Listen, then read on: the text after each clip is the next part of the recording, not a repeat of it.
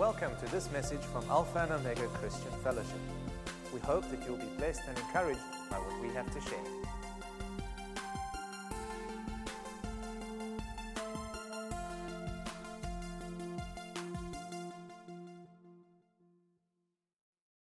Today, I want to take some time sharing something with you from my heart to your heart.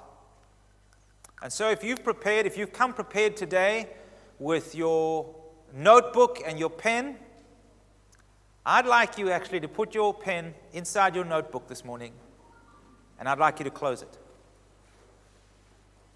And if you've come with a device so that you can take notes, I'd like you to put it on silent and put it away. Because this morning I want to speak one-on-one. I don't want to teach you something new today. I have a few scriptures. I'll read them for you. We'll put them up on the screen so you can follow. And if you really want to catch the notes and that sort of thing, I'll be happy to email my notes to you, or you can listen to the service. If you've really been touched, you can listen to it again later. But I actually don't want you to be distracted by anyone or anything else. I want you to just sit where you are, relax, and lend me your ears for a few minutes. I want to share with you a testimony and a story of the love of Jesus this morning, of the love of God.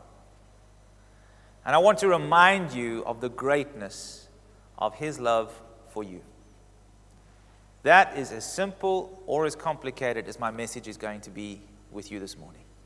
See, it doesn't matter who you are, it doesn't matter where we're coming from, it doesn't matter the color of your skin, it doesn't matter how much you have in your bank account or how much you don't have in your bank account. Jesus sees you, and Jesus loves you completely. I want to contrast three characters that we see in the Bible, all of them disciples of Jesus. So these are guys who spent 3 years in the presence of Jesus. And I want you to note the different responses that they had to being with the Messiah, to being in His presence, to being with Him. And the first one that I'd like to talk to you about is Judas. Judas Iscariot, the one who ultimately betrayed Jesus. Do you believe that Jesus loved him? Jesus called him, didn't He? Jesus chose Judas. He said, "You come, follow me." And He taught him to become a fisher of men. Judas was numbered with those who went out and performed miracles, who was casting out demons. And he carried significant influence within Christ's ministry team. So Christ's ministry team of the 12 and the larger 70, however you want to look at that, who traveled around with him, Judas was a pretty influential guy because Judas held the purse strings. Judas was used to working with money. He was a tax collector. And he was also Jesus' treasurer. He held the little treasury box, or actually it might have been a big one, we don't know, for Jesus' ministry. And he was responsible for giving out money and for feeding the poor. And it's really interesting that at the Last Supper, when Judas got up to leave to go and betray Jesus, the others said, "Where's he going?" And Sam said, "Oh, he must be going to go give money to the poor." Why would they think that? Because he was Mr. Moneybags. He was the one who had the kitty. He was the treasurer. And he also followed Jesus' ministry just like the rest. He did the stuff. But what we see in this man's life is that right at the end, his heart, though he was there, though he was present, was missing something. On one hand, you could say maybe his heart was never fully in it. Maybe you can blame the devil, because the Bible says when it came time for him to betray Jesus, the devil entered him and led him to do that. And maybe you can argue that one. I don't want to go into the theology of why Judas betrayed Christ. But what we do see is that when the opportunity came for self-advancement, he took it. When the opportunity came for him to gain something that was near and dear to his heart, certainly more dear than Jesus himself, Judas was willing to walk away from Jesus. He was willing to forsake him and ultimately betray him to gain hold of something that was truly precious for him. The second person I want to look at with you is a guy named Simon, who Jesus called Peter. Also one of the 12 disciples. And you know what? Jesus loved him. just like he loved Judas. Jesus loved Simon Peter, and he called him. He was a fisherman. He was one of those who learned how to fish for men.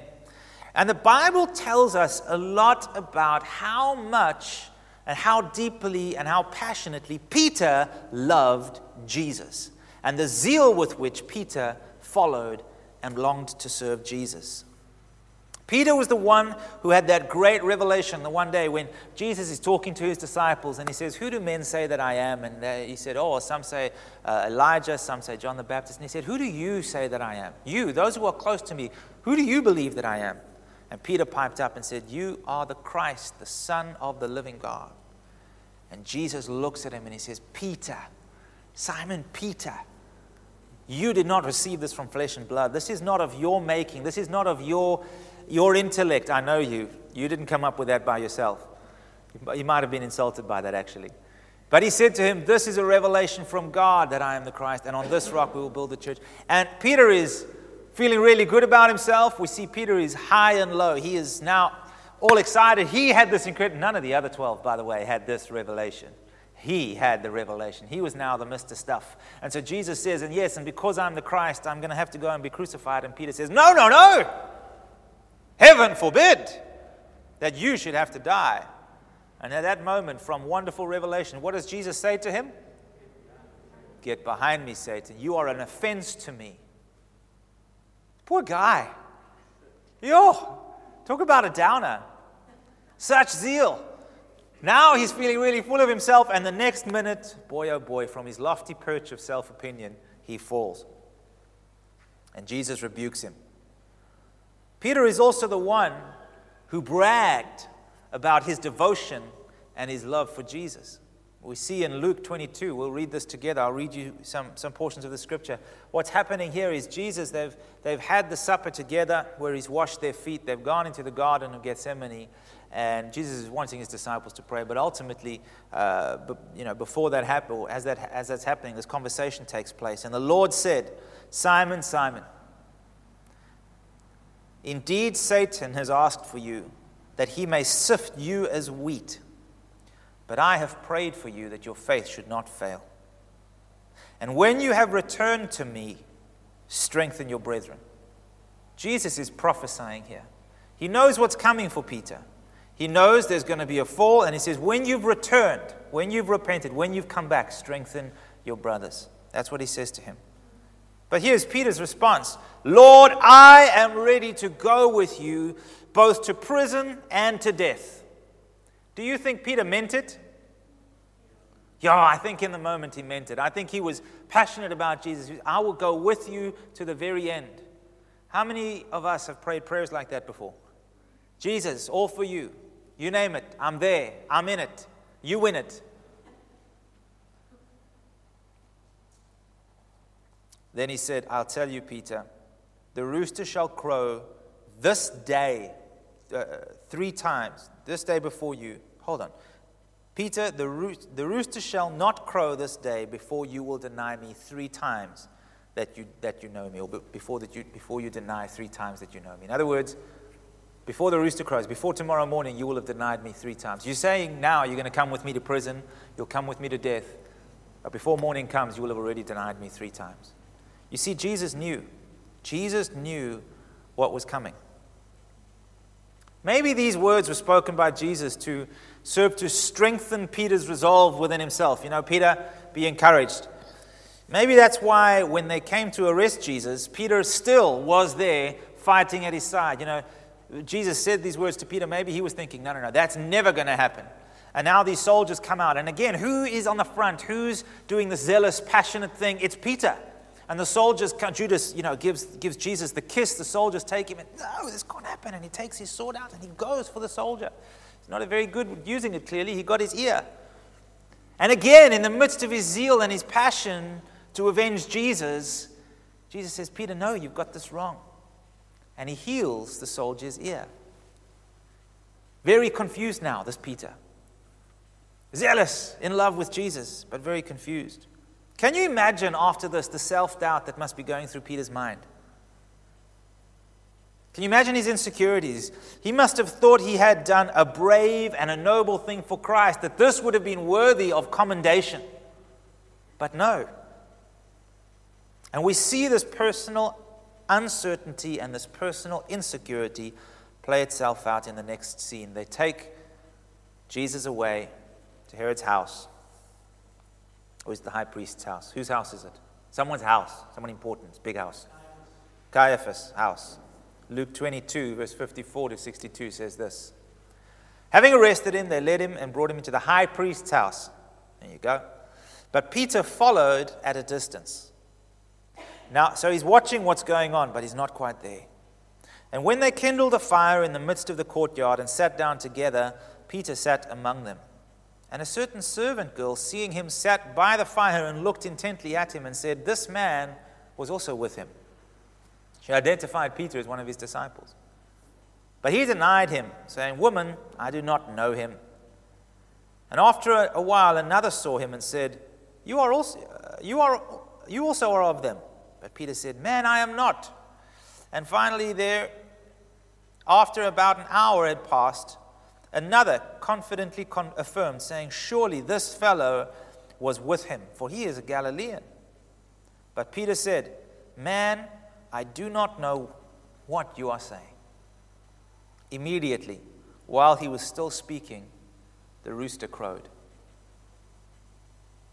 What a defining moment. What a realization. After all my promises and all my zeal, I did exactly what he said I was going to do. Then Peter remembered the word of the Lord, how he had said to him, "Before the rooster crows, you will deny me 3 times. I missed verse 61. Verse 61 says, "And the Lord turned and looked at Peter." And Peter remembered. You know, I wonder what was in Jesus' eyes when Peter looked at him.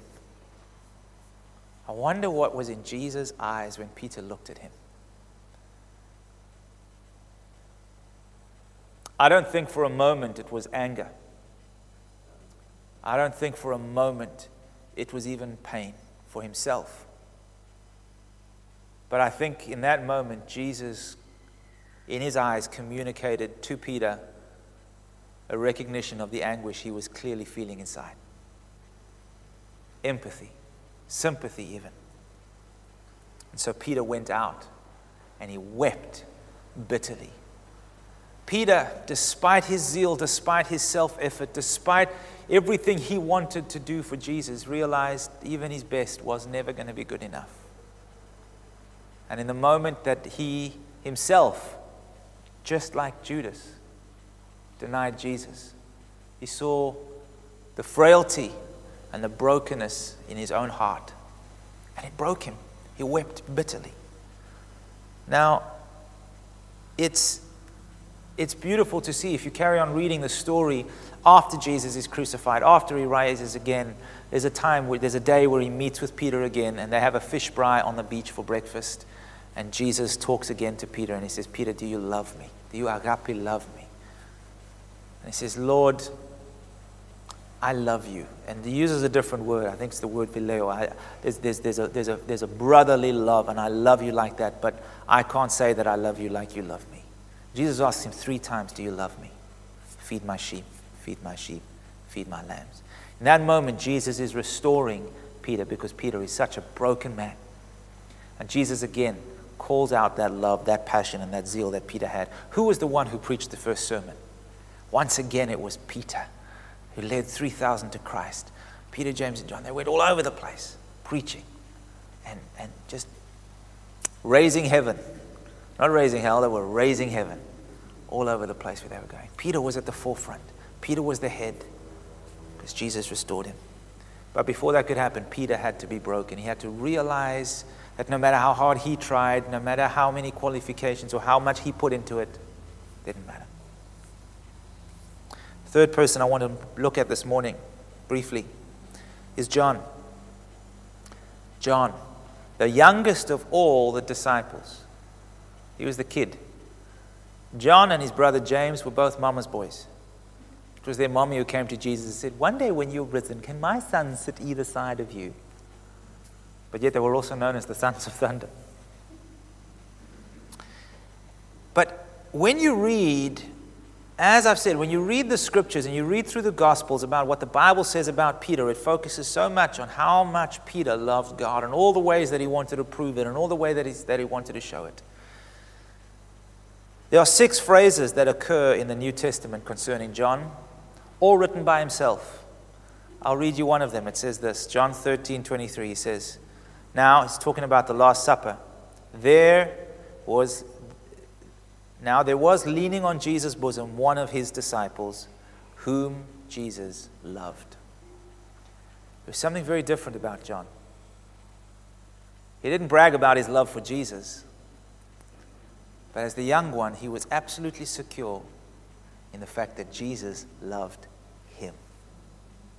He refers to himself as the one that Jesus loved. Now, whether it was Judas and his divided heart, we can think of Thomas and his stubborn, unbelieving heart. We can think of Peter's fervently zealous heart, or John's tender and very receptive heart to the love and to the person of Jesus. The fact is that Jesus loved and died for them all just as they were. He didn't seek to try and change them first. He received them as they were. And he loved them completely as they were. And he died for them each and every one as they were. And today I want to say to you that Jesus completely loves you too. And that God loves you just as you are. You see, you and I often identify ourselves within even these 3 characters that I've shared.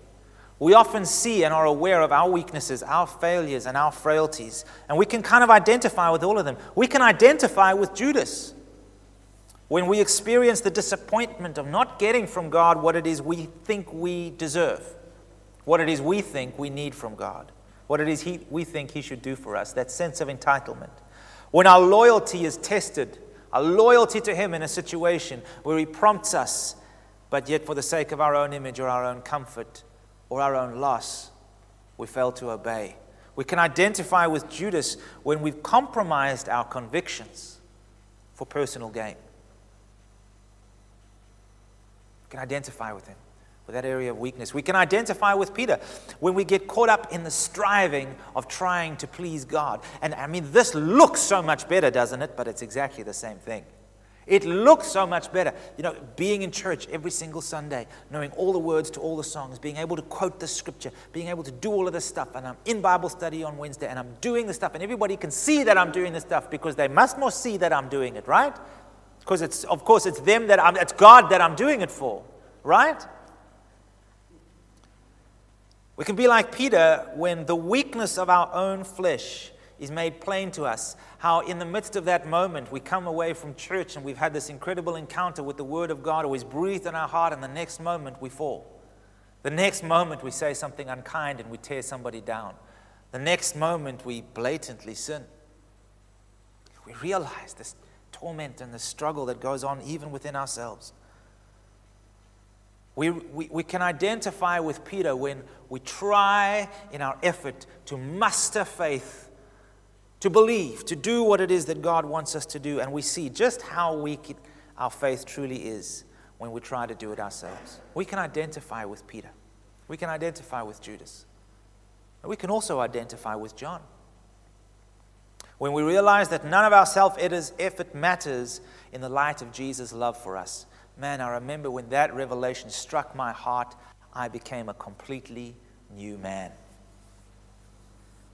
Completely changed me. That as I am, I didn't need to do anything or be anyone to earn or to please Jesus.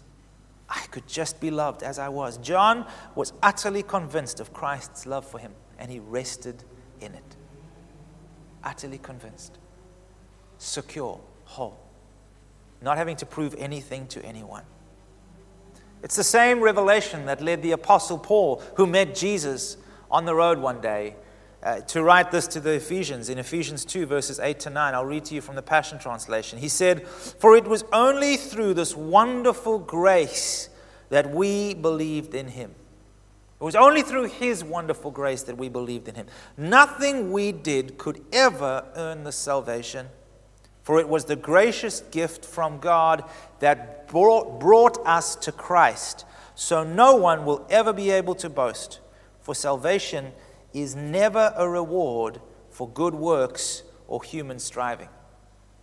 Salvation is never a reward for good works or human striving. It is the reward for simply believing and receiving. Did you get that today? Amen. Salvation, blessing, grace are not God's rewards for doing the right things and for not doing the wrong things. Those are the things that come to us when we believe them and we receive them. Those things, as we receive them, are what enable us to turn from some things towards other things, to walk in that blessing and to do the good works of God that produce blessing in us, for us, through us, to others. I want to know that this message I'm sharing with you this morning was born out of an encounter I had with God this week, where I'd been spending some time in fasting and in praying, sharing a lot of my concerns with him, trying to roll my burdens over, trying to understand and to work through. If you know me, I'm a very practical person. I need details. I want to know how to work things out for God. And as I stand with the responsibility of shepherding the spiritual family, and I'm looking into 2021, I'm saying, God, where and how are you leading, and what is it that you want me to focus on, and what is it that you're wanting us to do as a leadership, and all these kind of questions are rolling over into my heart. God, what do you want me to focus on? Where do you want me to? Where do you want us to go? What do you want me to do? And all these kinds of things, praying and praying in the Spirit and waiting for that verse. You know that verse? Every Bible has that verse, which just when you read it, it goes ka-ping, and everything makes sense, and everything falls into, and you know exactly what to do, and exactly how to do it for the next 5 years. Have you all found that verse? No. I still look for it, though. You know what God said to me? It just disarmed me. It completely stripped me.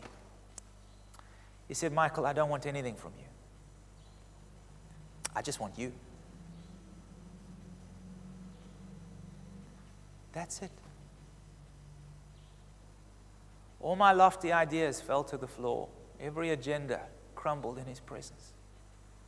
As my dad looked at me and just said, my boy, all I want is you. You're going on about all this stuff. I just want you. I want your heart. I want your heart in its fullness. I want you to love me completely because I love you completely, without limits. I know what you said to Helen. I've forgiven you already. So has she. Move on. I know what you said to Karen and to Carl. I know what you did. I know. I know how you tried. I know how well you have fasted these days, my boy. And none of that matters. None of that matters. All I want is you. I was reminded of the greatness of Christ's love for me. That as I am, He died for me. I was reminded of my inability to deserve or earn any of that love, because God knows I can be like Peter sometimes. I was reminded of the simple requirement of full surrender to that indescribable love. You see, this surrender to His love that I'm talking about is not the kind of surrender that we think in our minds where we have to lay all of this stuff down and we have to give all of these things up. No, the surrender that God calls for from you and from me is simply about letting go of every thought or reason that tries to justify why it is that God could possibly delight in me. That's it. Because the truth is, He does. And you're never going to understand why. You're never going to see yourself as good enough. You're never going to see yourself as worthy enough. And no matter how much you try to make yourself good enough or worthy enough, God could not possibly love you any more than He does right now at this moment in time. Completely as you are.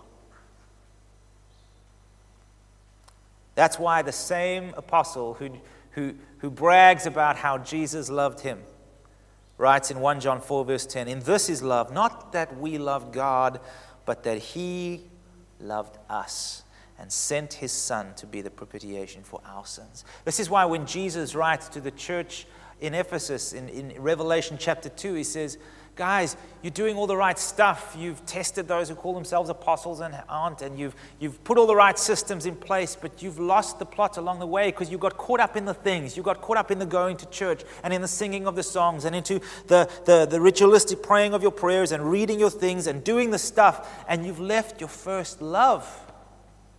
What is the first love? You know, for me, the first love is not the first time I met Jesus and I loved Him. My first love is the first time I realized that He loved me. That's first love. It comes from Him first. I've left and I've forgotten that God delights in me. There is no higher revelation than this. Nothing. That God truly, really, totally, deeply, passionately loves you. So much that He would send His Son to pay the price for your sin and for my sin, that we could have intimate, eternal relationship with Him. Isn't that incredible? That revelation sets you free from the fear of doing the wrong thing, and it sets you free from the pressure to do the right thing. I want you to know, sometimes I struggle with that fear of doing the wrong thing. I'm responsible for more than just myself. It's my family, it's the spiritual family. I don't want to make the wrong choice, Lord God. That's a fearful position. God says, what are you worried about? What are you worried about? Do you think I'm going to lead you that way? I need to say this to you this morning, church. The only condition that God places upon us receiving the fullness of His love and His blessing is that we believe it and surrender to it. That's the only condition. The only condition. But yet this is where many of us struggle. We doubt our ability to fully surrender to it because we know that sometimes we're a lot like Peter. We know that sometimes we can be a bit like Judas. And we also wonder whether God will truly accept our surrender from hearts that are struggling in that place. Andrew Murray says this. He says, when you yield yourself in absolute surrender to the love of God, let it be with the faith that God does now accept it. I'm here to tell you this morning, no matter who you are, where you've been, what you've done, if you are willing to open your heart to the love of Jesus, He will accept it. Know that. His Bible says so. Your heart completely, wholly, and entirely. A man called Brennan Manning wrote a book called Ragamuffin Gospel about how he came to finally realize that the gospel was for all people. He says this, the most radical demand of Christian faith, is that in this moment, in your brokenness and shallow faith, you would allow yourself to be the object of the vast delight of the risen God. Isn't that incredible? Isn't that so beautiful and so powerful? The most radical demand of Christian faith is that in this moment, in your brokenness and your shallow faith, you will allow yourself to be the object of the vast delight of the risen God. I want to say to you, because there's a few times in my life that I can look back on, days that I remember the love of God broke through and overwhelmed me. And my revelation grew and my understanding grew and He called me deeper into intimacy. Every time laying aside more of who I am and what I hold dear, because here's why. Once you experience the true and genuine love of Christ, nothing else in the world will ever again seem as beautiful or desirable. There is nothing like it. There is no one like Him. There is nothing that compares with the love of God. We hope that you've enjoyed this message. For additional resources and more information, come and visit us at alphaomega.org.za.